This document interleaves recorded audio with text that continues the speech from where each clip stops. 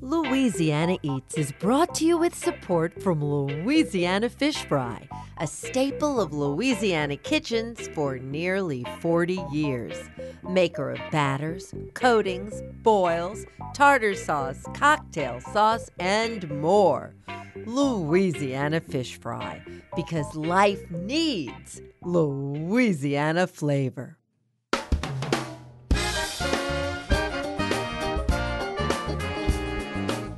From our studios in the Southern Food and Beverage Museum in New Orleans, this is Louisiana Eats. I'm Poppy Tooker. December is upon us, and we're making merry this festive season by discovering new mixed drinks and getting the stories behind some iconic cocktails. First, we learn about Dick Bradsell, the late great British bartender who invented several modern cocktail classics. His daughter, Bea Bradsell, joins us in the studio to talk about her father's legacy in hospitality. Then we hear from authors Sue Strachan and Tim McNally. As part of the iconic New Orleans cocktail series from LSU Press, Sue and Tim have written books exploring Café Brûlot and the Sazerac, respectively.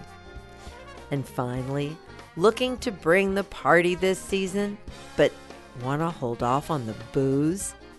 That's where Lauren Chitwood of Spiritless comes in.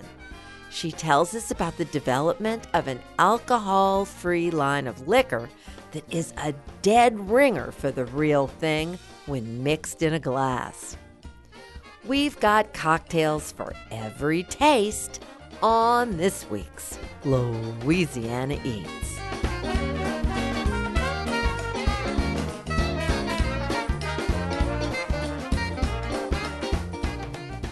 Hi, I'm Bea Bradsell from the Drink Cabinet, and my father was Dick Bradsell, the creator of the Espresso Martini and Bramble.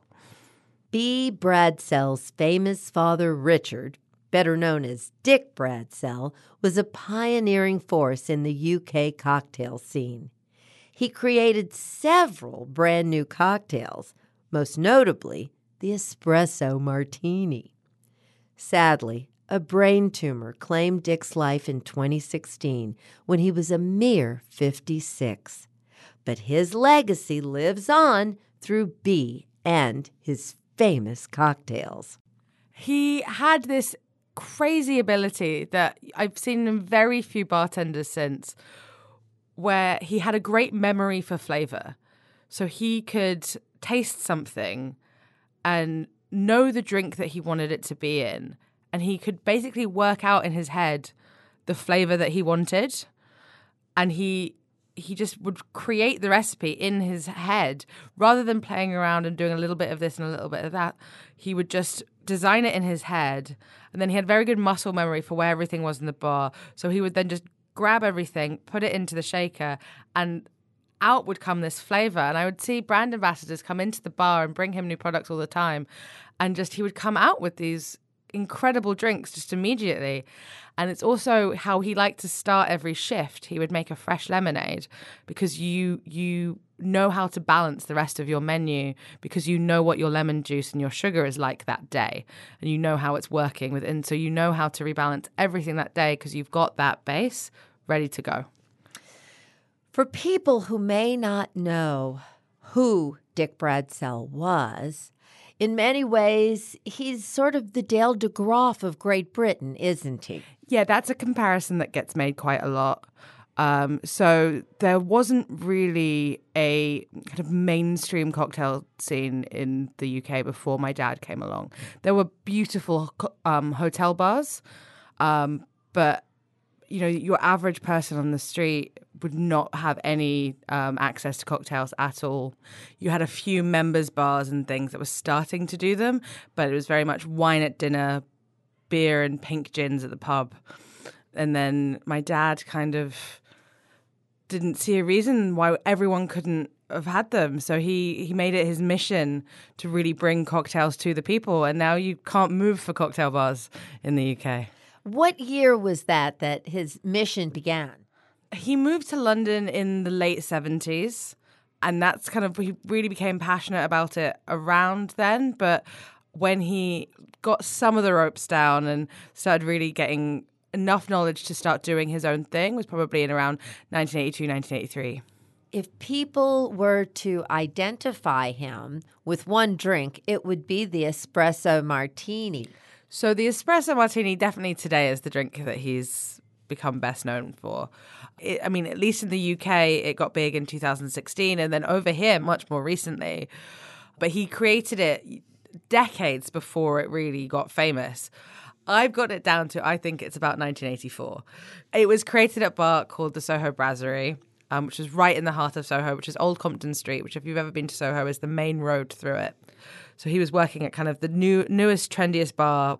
And at the time, David Bowie was filming a film called Absolute Beginners, and it was filmed in the street. So like anyone was coming to Soho to try and get a glimpse of David Bowie, as you would. And then most of the cast, they had like lots of walk-on scenes, just everyone was around, and they were very busy. And they'd had a new coffee machine installed. And what happens when you have a new bit of kit installed is no one knows how to use it and everything becomes a mess. So the bar was absolutely covered in coffee grinds because they were still working out what they were doing. And then a young model, which was a model he took to the grave. He never told anyone what the name of the model was. But a young model came in and asked for a drink to wake her up and swear word her up. With the bar already covered in coffee and vodka being the trendiest spirit of the time, the gin renaissance had not quite happened yet. He basically threw coffee liqueur, espresso, a little bit of sugar and vodka into a shaker, shook it up and poured it out on the rocks. And that was the original vodka espresso. Quite a little bit different to what we know today. It took him a few more years. He took it with him to kind of every bar he worked at. He knew it was a flavor profile that worked. He knew people enjoyed it. So in probably about 1999 was when he finally found his perfect recipe, which is the espresso martini that we know and love today, which was a shaken drink served straight up with some espresso beans as garnish. One of the more fascinating things I discovered about Dick Bradsell was that he occasionally liked to dress as a woman. I asked Bea to give her thoughts on her father's apparel choices. I think he was a rebel. He was an anarchist, a self-described anarchist. He liked to shock people and do the most shocking thing he could, which quite often was dressing as a woman. No kind of wondering about his gender. He was, very happily a man, but liked the experience of dressing up as a woman, and he liked the response that he got from people, and that was a conversation starter. Also, like, he could kind of hide his own personality behind this big conversation, so he was a very, very private person working in a very public field, and he loved creating the party, but he also kept himself very much to himself. So having this, being so boisterous and flamboyant and out there in this dress kind of almost created a little bubble for him. He also loved creating spaces for people that were a little lost and wanted to dress up. A couple of bars we worked at, he created these bar nights that people could come to and have a safe space. It was a mad world to grow up into, but kind of I didn't know any better. It was just kind of what I grew up in, so I always knew it. Oh, Bea, wouldn't he just fit in New Orleans? I think he would absolutely love it. When people talk about Dad, a lot of what comes up is the drinks, because he did have so many amazing, unique drinks. But for him and a lot of people that worked with him, the drinks were just a very small element of a larger experience. He was curating this night out for people, so always having the perfect playlist, how to kind of watch a room and know exactly what was going on at all times. Think about someone's entire journey. Is there a tube strike today? Is there a problem with the buses? Is there some building works that they've got to walk around that they've then had to have a really annoying journey to get here? What's happening at the door? What's happening at every single stage before they sit down? Is that whole day comes into it. And it's like, that's kind of how his mind went. It was like the drinks was such a small part of the whole experience. Incredible. What An amazing talent and such a wonderful story. I'm so grateful for you coming to speak with us. Thank you, Bea. Thank you, Poppy. It's so lovely to be here.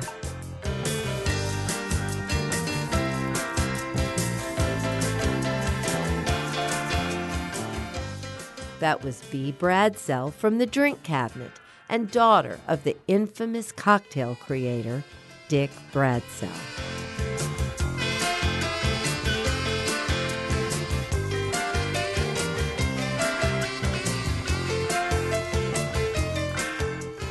What is treacle?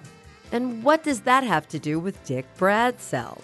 Stay tuned, and we'll tell you all about it when we come right back.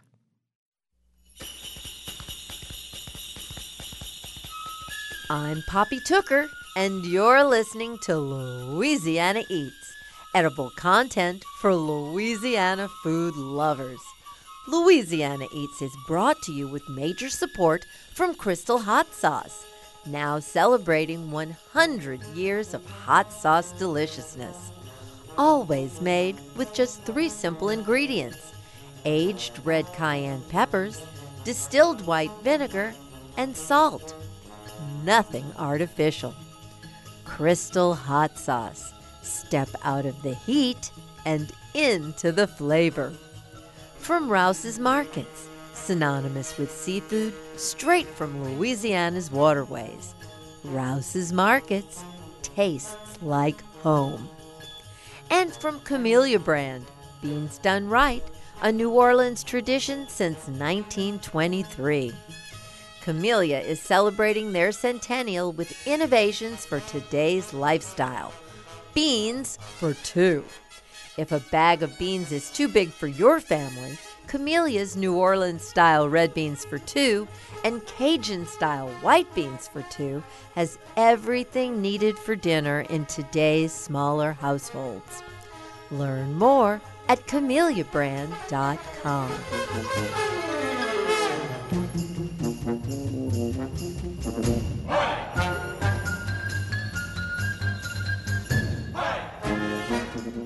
Here's this week's culinary quiz question, brought to you with support from Popeye's Louisiana Kitchen.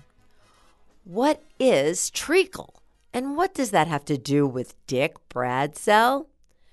Treacle is the British name for what Americans know as blackstrap molasses. You Harry Potter fans may remember treacle tart as the young wizard's favorite dessert. Dick Bradsell made a play on those sweet childhood memories when he created the treacle, which is basically a dark rum old-fashioned with a float of apple juice on top. Dick preferred using a dark brown apple juice. It's a perfect drink for any holiday gathering, and one I'm guessing you'll love. You'll find a recipe for Dick Bradsell's treacle on our website, poppytooker.com. I'm Poppy Tooker, and you're listening to Louisiana Eats.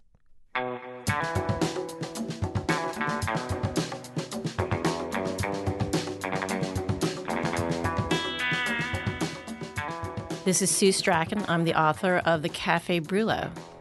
Starting in 2020, LSU Press began publishing a series of books exploring iconic New Orleans cocktails, with each volume focused on one classic drink. Sue Strachan's contribution to the series focuses on Café Brûlot, a popular incendiary after-dinner drink served only in some of New Orleans' finest restaurants. Sue joined us in the studio to discuss Café Brûlot, its history, and how it's made.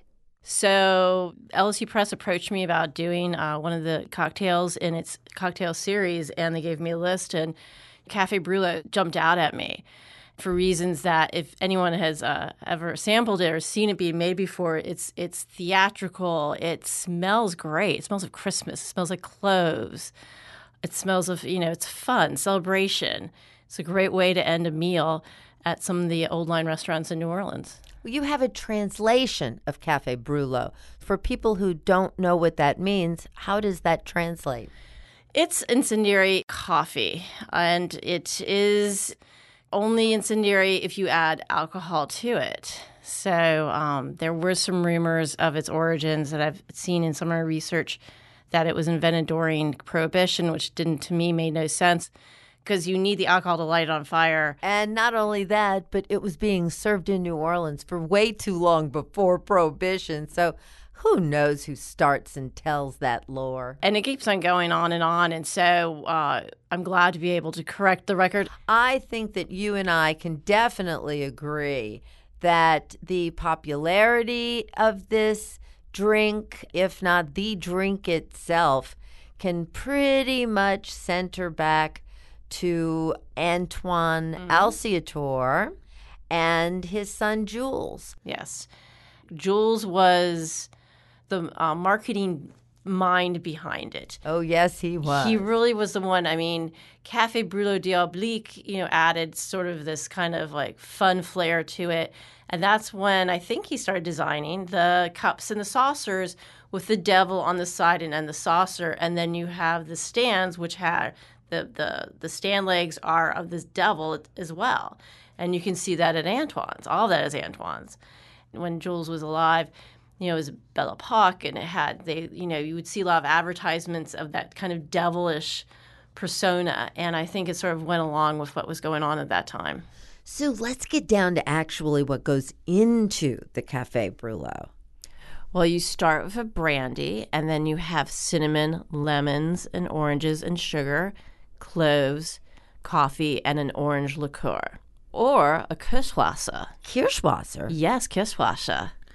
Where did you find the Kirschwasser reference? Well, the first time I did was when I was doing research and I was looking at videos, and Cocktail Kingdom, Dale DeGroff was making it, and he added some Kirschwasser to it. And then I asked Lisa Blunt, who's one of the co-owners of Antoine's, I'm like, could it be possible that they used Kirschwasser? And she thought about it, and she said yes. So I said, let's do it. Let's try it. And, Charles Carter, who's an amazing, I think, third-generation waiter at Antoine's, did the taste test for me. And Kirschwasser, which is a cherry liqueur, added a really lovely, smooth flavor to it. And I actually prefer it to having the orange liqueur in it. It's so wonderful that in our historical restaurants, this is still such a celebratory tradition. Where can people find Café Brûlot these days? Well, in the French Quarter, you can find it at Antoine's, Arnaud's, Broussard's, and Galatoire's. Uptown, you can find it at Commander's Palace. And what are the differences that you find from place to place? Some use cognac instead of brandy. Some use French dark roast coffee. Arnaud's likes to use coffee and chicory. And then Arnaud's also does a really special presentation in which they take an orange and they peel it so it's a spiral. And the end is still attached to the orange. And then they stud it with the cloves. And so when the mixture is lit, whoever's making it takes a big old fork, like a barbecue fork, puts it in there and puts it above the bowl, and then they take the flaming mixture of the ladle and pour it down the orange peel. And the orange cloves, they spark like fireworks. It's so exciting. It's really great to see that, and everything it adds a little extra pop to the whole, presentation. Well, it's a beautiful, perfect little book for any New Orleans lover, any cocktail lover, and anybody who just enjoys some good Café Brûlot. Sue, thanks so much for being here. Thank you. It's been a pleasure. That was Sue Strachan, author of the Café Brûlot.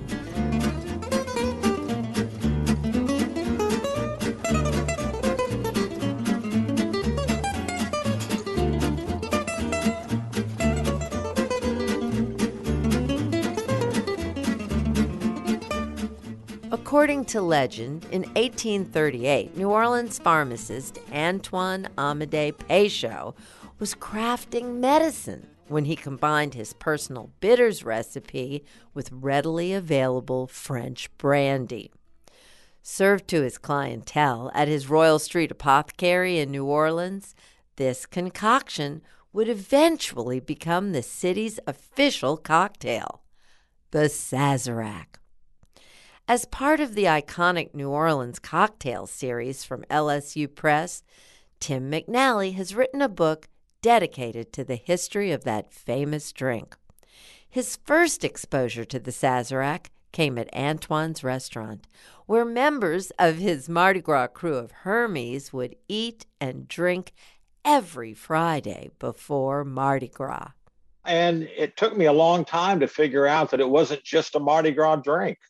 When I started to do the research on Sazerac, which was many years ago, long before the book was even on my radar, I was intrigued with, first of all, the mechanics of putting the Sazerac cocktail together properly.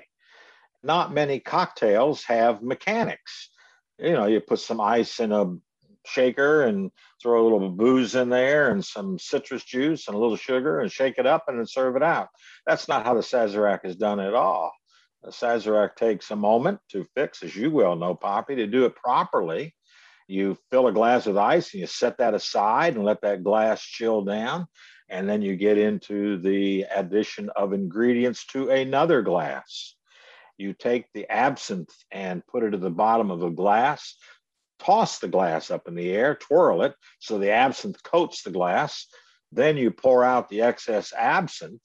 You start putting the other ingredients into the glass, and then you set it over into the glass that you've had ice in, and you've got a chilled glass on your hand, ready to receive the Sazerac final product. Well, it's really more of a ceremony. It truly is. It is a special occasion in and of itself. And one of the things I loved about your book was the way you personalized Antoine Amédée Peychaud. Tell us about Mr. Peychaud and his particulars. Well, his family, they were from Haiti. They were from the French Caribbean. His dad was also a scientist, more or less, and they came to New Orleans to assist with agriculture, and he took an interest in becoming a pharmacist. Now, at that time, pharmacists were finally licensed. Anybody could be a pharmacist, but if you had a license, you were something very special. He then purchased this building where he put his pharmacy in the 400 block of Royal Street, right in the middle of the French Quarter. And today, that is a used gun store, historic gun shop. But that is where Peychaud had his pharmacy, and people would come in. It was very unusual in those days. In fact, it never happened that a cocktail had a name. That's another thing that makes Sazerac so different, is that you went into a bar and had their cocktail, but it didn't need to be named. That's what you went into the bar to get. That was their cocktail. And Peychaud named his cocktail out of one of the main ingredients, which was cognac that he used. Sazerac Fourgeois cognac was a very popular, not high-end, but just a very popular common cognac of the day. And that's where the drink actually got its name from, interestingly. Interestingly, it has kept that name, even though along the way, all the way to today, cognac is not a part of the drink for the way many people prepare it. It's only recently that the Sazerac cognac, which is still a family operation in the cognac region of France, it's only recent that cognac has returned to us as a real product. I have to say, a Sazerac made with cognac is a lot more mellow and perhaps easily drinkable than one of the rye whiskey, more typical concoctions. And that's one of the things that interested me, because back in the middle to late 1800s, 1880s, there was a phylloxera epidemic in France. It's a root louse that destroys the vine, gets in the soil, sucks at the roots, the tendrils of the vine, and takes away all of the sweet juices off the vine. Eventually, the vine dies. And they had that epidemic in France in the late 1880s. We here in New Orleans and also in Paris were accustomed to cognac and other wines, all of which went off the market. So we here in New Orleans substituted a product that we had a lot of, and that was rye whiskey. coming down the river from Kentucky and Tennessee. So that went into our version of the Sazerac, but the Sazerac name did not change.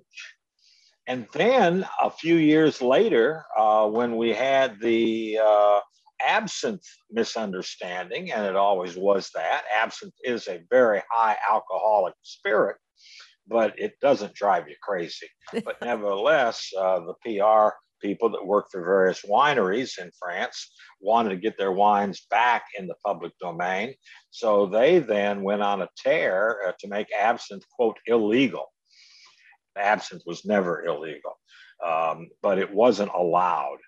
So all along the way, the Sazerac cocktail lost its core ingredient, and then it lost its side ingredient and never changed its name.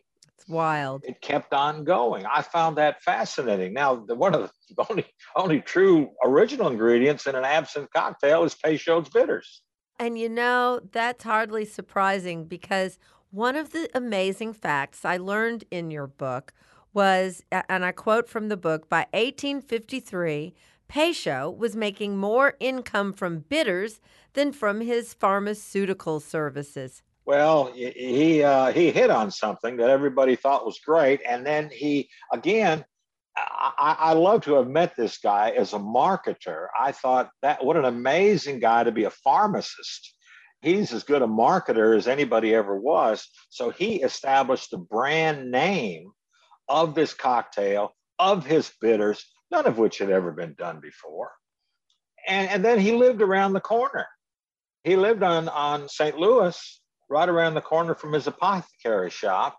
And then a couple of American entrepreneurs saw the potential in the drink, and they purchased the rights to the drink from him. And they moved the public house down into the 300 block of Royal Street, where Bevelot is today, with their light outlet, and it goes all the way through to Exchange Alley. So it's on Royal and Exchange Alley, both sides of the building.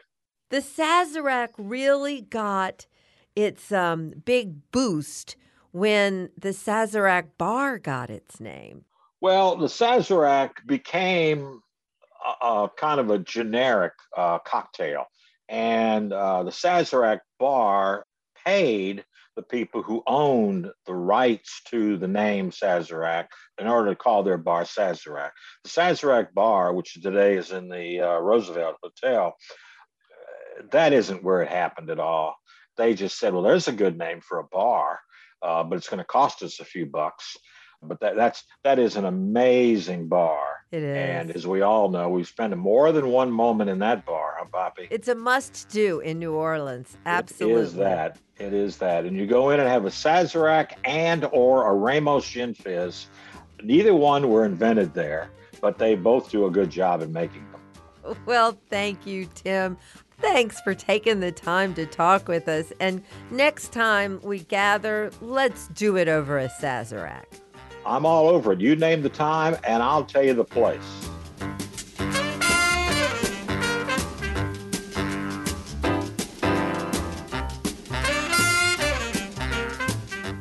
That was Tim McNally, author of The Sazerac.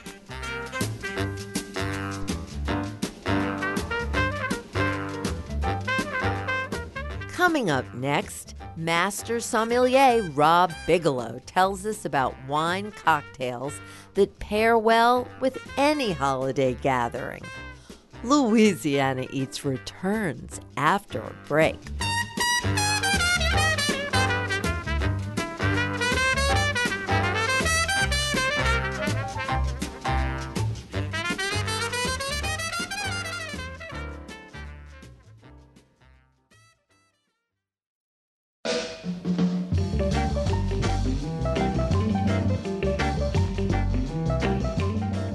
Poppy Tooker, and you're listening to Louisiana Eats, edible content for Louisiana food lovers. Louisiana Eats is brought to you with support from Louisiana Fish Fry, now doing for chicken what they've always done for fish. fried chicken tenders, wings, sandwiches, and more. Louisiana Fish Fry has you covered with a mix specially for chicken. Louisiana Fish Fry, because life needs Louisiana flavor. And from Visit the North Shore. Discover world-class culinary flavors on the North Shore this fall. Experience the bounty of the bayou and the rich culture from award-winning chefs, soulful mom-and-pop restaurants, extraordinary bakers, and creative mixologists. To learn more, request the Explore the North Shore Visitor Guide for inspirational stories, custom itineraries, and event information at visitthenorthshore.com. St. Tammany Parish, Louisiana's easy escape, just 40 minutes from New Orleans' French Quarter.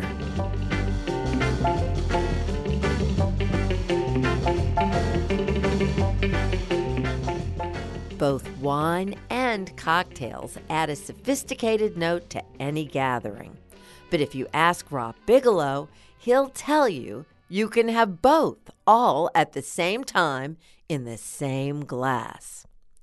A master sommelier for over 2 decades, one of Rob's specialties is creating festive cocktails that incorporate fine wines and unexpected flourishes. We invited him into our studio to help us design the ultimate wine cocktail list. Let's start with the very bottom. If you're going to make a cocktail using wine, how fine a wine are you going to select? When it comes to making cocktails with spirits, if you use a low-grade spirit, you're going to have a mediocre cocktail. The same applies for wine. If you use a low-grade, low-quality wine, you're going to have an inferior wine cocktail. However, as you move up to the medium grade, same thing applies in spirits and wine. If you use a medium grade, representative, good-tasting, well-made wine or well-made spirit in a cocktail, that's the sweet spot. You're gonna have a perfect cocktail, whether it be from wine or spirits. If you move up the ladder to the high end, you don't use high-end wines or high-end spirits to mix. Those are meant to be consumed neat and on their own. So right in the middle is where you need to be. Well, let's get started. Mix us some virtual wine cocktails and explain why you'd use the ingredients and how to treat the whole finished product.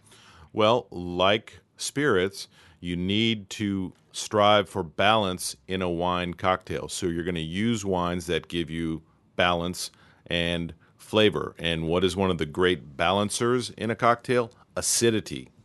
Sweetness is also part of that triangle as well. So we search for wines like Riesling or Pinot Grigio that have natural acidity and maybe some sweetness in them that's going to help you build a balanced cocktail, because that's what the best taste is, balance. So we advocate for the use of Riesling. Some people use Chardonnay, but you want something with a little acidity. Some full-bodied, full-flavored red wines can make for very good cocktails. Like which varietals would that be? We saw a lot of people using Malbec. Malbec. Because it's got a lot of structure, but it's also got great aromatic capabilities and a wonderful fruit profile on the palate that helps build a great cocktail. Wonderful. So mix me a drink. Let's start with a new Riesling. This is a Washington State Riesling as our base. I might add a splash of Fernet Branca. I might also add like a quarter spoon of Mezcal or Scots whiskey just for that smoky flavor. I would put just a splash of simple syrup. I might add a little lemon juice to get that balance, and I would include also something like a peach puree to offer to play off the peach aromas and flavors that would be in the Riesling, offer a little additional sweetness, broaden the palate, make for balance, I would shake that. I would serve it on the rocks. I would float a little more Riesling on the top, and maybe I'd put a little slice of white peach on as the garnish. Well, that sounds beautiful. Okay, mix me a red one. I'll mix you a red one. Let's use our Red Diamond Malbec. Malbec hails and comes from Argentina. So in using red wines in cocktails, you're not going to use 3 or 4 ounces of red wine because that's going to dominate everything else. Again, we're looking for balance. So I would build in a shaker some of the Red Diamond Malbec. I'd go back to the Scots whiskey because I just love the, something peaty and smoky, like, just a little bit, because a little bit goes a long way. So maybe a little Lafroig 18. I would muddle some blueberries into the mix because one of the fruit characteristics of Malbec is blue fruit. Blueberry, obviously, the boss of the blue fruits. I would muddle that. I would strain it, and I would top it with either a little club soda or maybe our Michel Brut sparkling wine to give some effervescence to lift all of those blueberry and Scots whiskey smoky flavors and to be sort of wrapped in a blanket by the great tastes of the Red Diamond Malbec. Well, that just really sounds delicious to me. So these cocktails that we're virtually mixing here, are these before dinner cocktails? Are these cocktails you drink with dinner?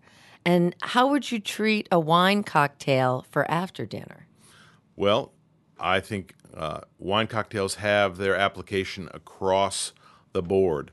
The consumer trends show that nowadays consumers are looking for lower alcohol cocktails, something to start your night with as an aperitif so that you can drink 1 or 2 and not be done with your alcohol consumption for the evening. Something lower in alcohol, light, refreshing. The term aperitif applies across the board for any pre-dinner beverage, anything that's going to pique your appetite or begin, be a social lubricant and make conversation flow at the beginning of the evening or at the beginning of the party. So you can certainly start with lighter, more white wine or sparkling wine-based cocktails to begin, but you can pair wine cocktails all the way up through the meal to and including dessert, just as you would a wine. Obviously, as you build through to entree, et cetera, you're going to start to lean more toward the red wine-based cocktails, maybe to go with your red meat protein dish, whatever. You need something with red wine to stand to that. And then when you get to dessert, then you lean to something that has a little more sweetness to it, like a sweeter style Riesling, maybe again coming back with the sparkling wine or using a small measure of port to darken it up and bring it up and, help finish the evening with something that has some sweetness and is going to help clean your palate and satisfy you at the end of your dinner.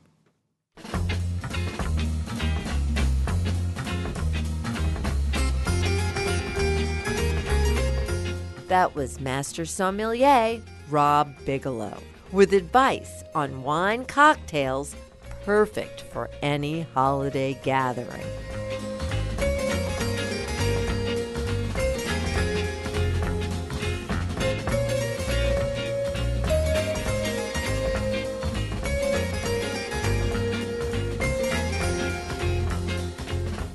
I am Lauren Chitwood, CEO of Spiritless.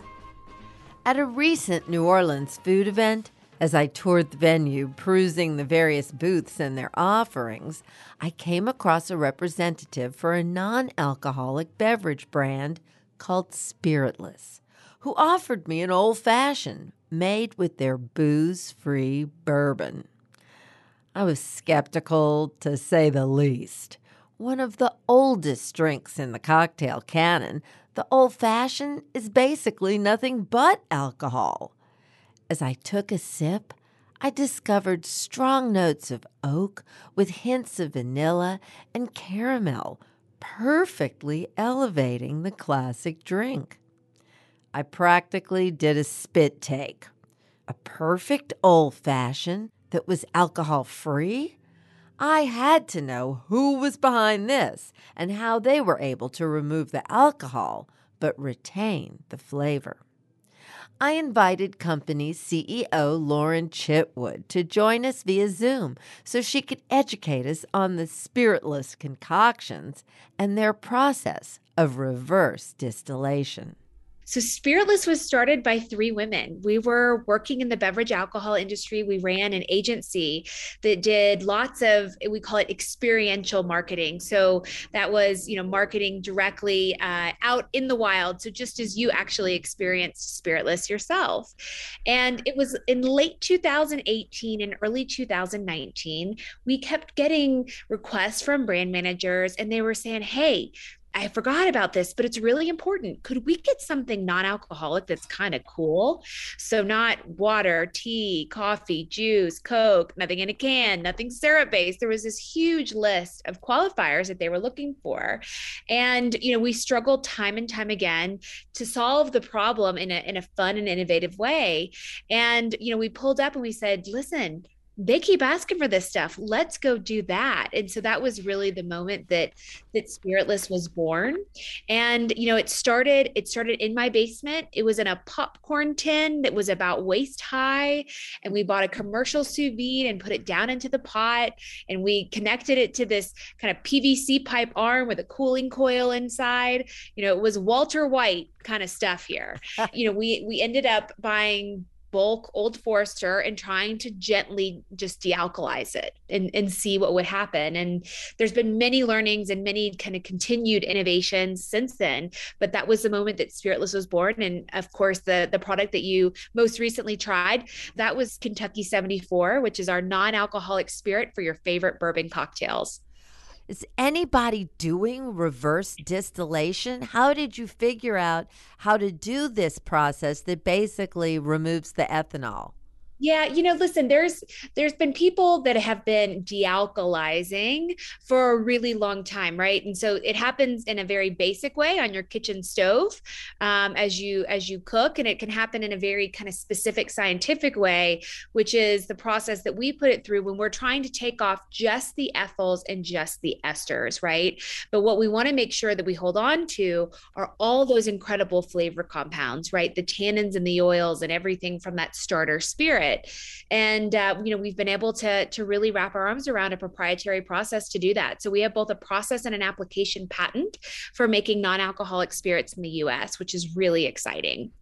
Not only did the old-fashioned made from their Kentucky 74 taste great, but it looked great too.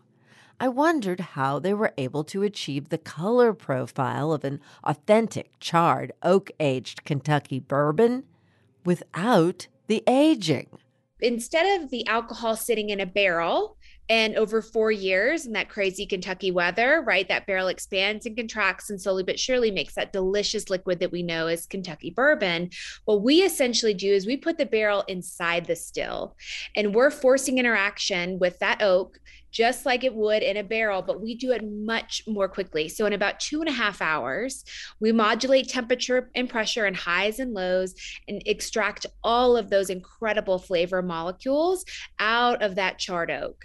And that is how we get our starter spirit before we move it to our second step, which is when we do the reverse distillation to be able to get the alcohol out of it. So the liquid is pH adjusted for shelf stability, because this is totally shelf stable, just like any other alcoholic spirit would be. You don't have to refrigerate it. One of the things that we knew for sure was that this needed to, look, walk, and talk like a spirit. It needed to be able to sit on the back bar, not to have to pull it out of a beer cooler to use it. And, a core component of that is certainly making it shelf stable, because obviously when you remove alcohol from any product, you lose the stabilization element and certainly open it up to some risk for microbials. The other thing you all accomplished that I'd like you to address is mouthfeel, the texture. That's really hard. And, lots of people who have dabbled in this category use their alcoholless spirit as a topper only because they're relying on the aromatics. But mouthfeel is everything, isn't it? It is a big piece of it. And I think for non-alcoholic spirits in general, and, I would even say this for the category as a whole, ethanol is somewhat of a magical molecule. It has weight to it. It's a congener. It makes flavors meld and kind of dance together. Anytime that you're taking that away, you're going to have a different experience. And I think the important reminder here is that these products are meant to be composed inside of cocktails. They're not meant to be consumed on their own. And when you're taking that point of view and you're saying, okay, certainly the core building blocks, right, to any great cocktail, a little bit of sugar, a little bit of sweet, a little bit of bitter, all those things really help kind of bridge the chasm of, what is the delta here on the loss of, mouthfeel, viscosity, and a variety of things. I do see a time in the future where innovation is able to get us to a place that we are drinking these products neat. We're still really focused on making incredible classic cocktails with the building blocks of our distilled non-alcoholic spirits. Well, you're not stopping with this bourbon that you have created, because one of the things you do is your agave spirit, Jalisco 55. Correct. Actually, and Jalisco has, I think, even more heft and mouthfeel than the Kentucky 74 product, which I'm really, really proud of. But again, whenever we're playing with these things and tinkering, in the lab and in the flavor room, it's all about making that cocktail. The way that I actually, on the weekends, when I'm looking for a little bit of an alcohol experience, but I'm looking to pull back, is I actually blend our product with the foolproof spirit that it's inspired by. So I'm having what we call halvesies cocktails. I'll make my old fashioned with an ounce of Kentucky 74 and an ounce of my favorite bourbon whiskey. It's less than 100 calories. It's half the ABV. I'm in a place where I can have one and don't feel just the enormous impact of a big old serving of foolproof spirits. And so it's a great way to kind of have your cake and eat it too.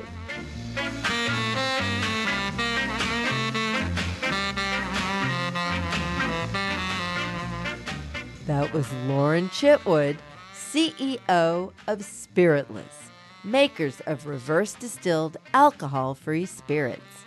You can check them out at spiritless.com and order their products there as well. If you're sober curious, Spiritless is also available in most liquor stores and can be found popping up behind lots of bars, too.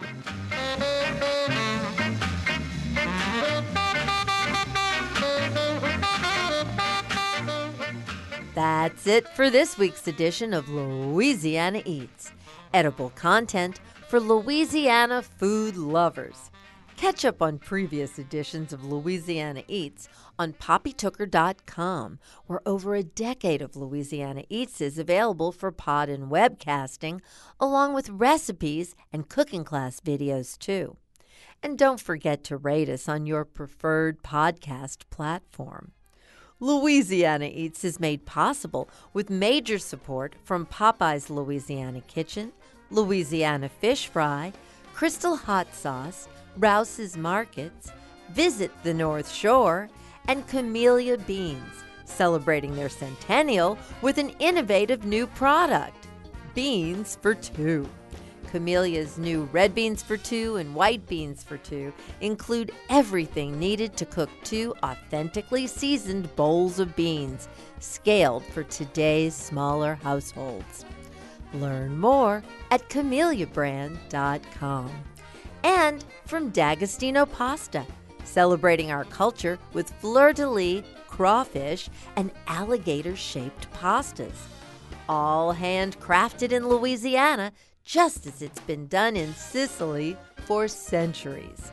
Visit d'agostinopasta.com to learn more. Original theme music composed by David Pomerleau and performed by Johnny Sketch and the Dirty Notes.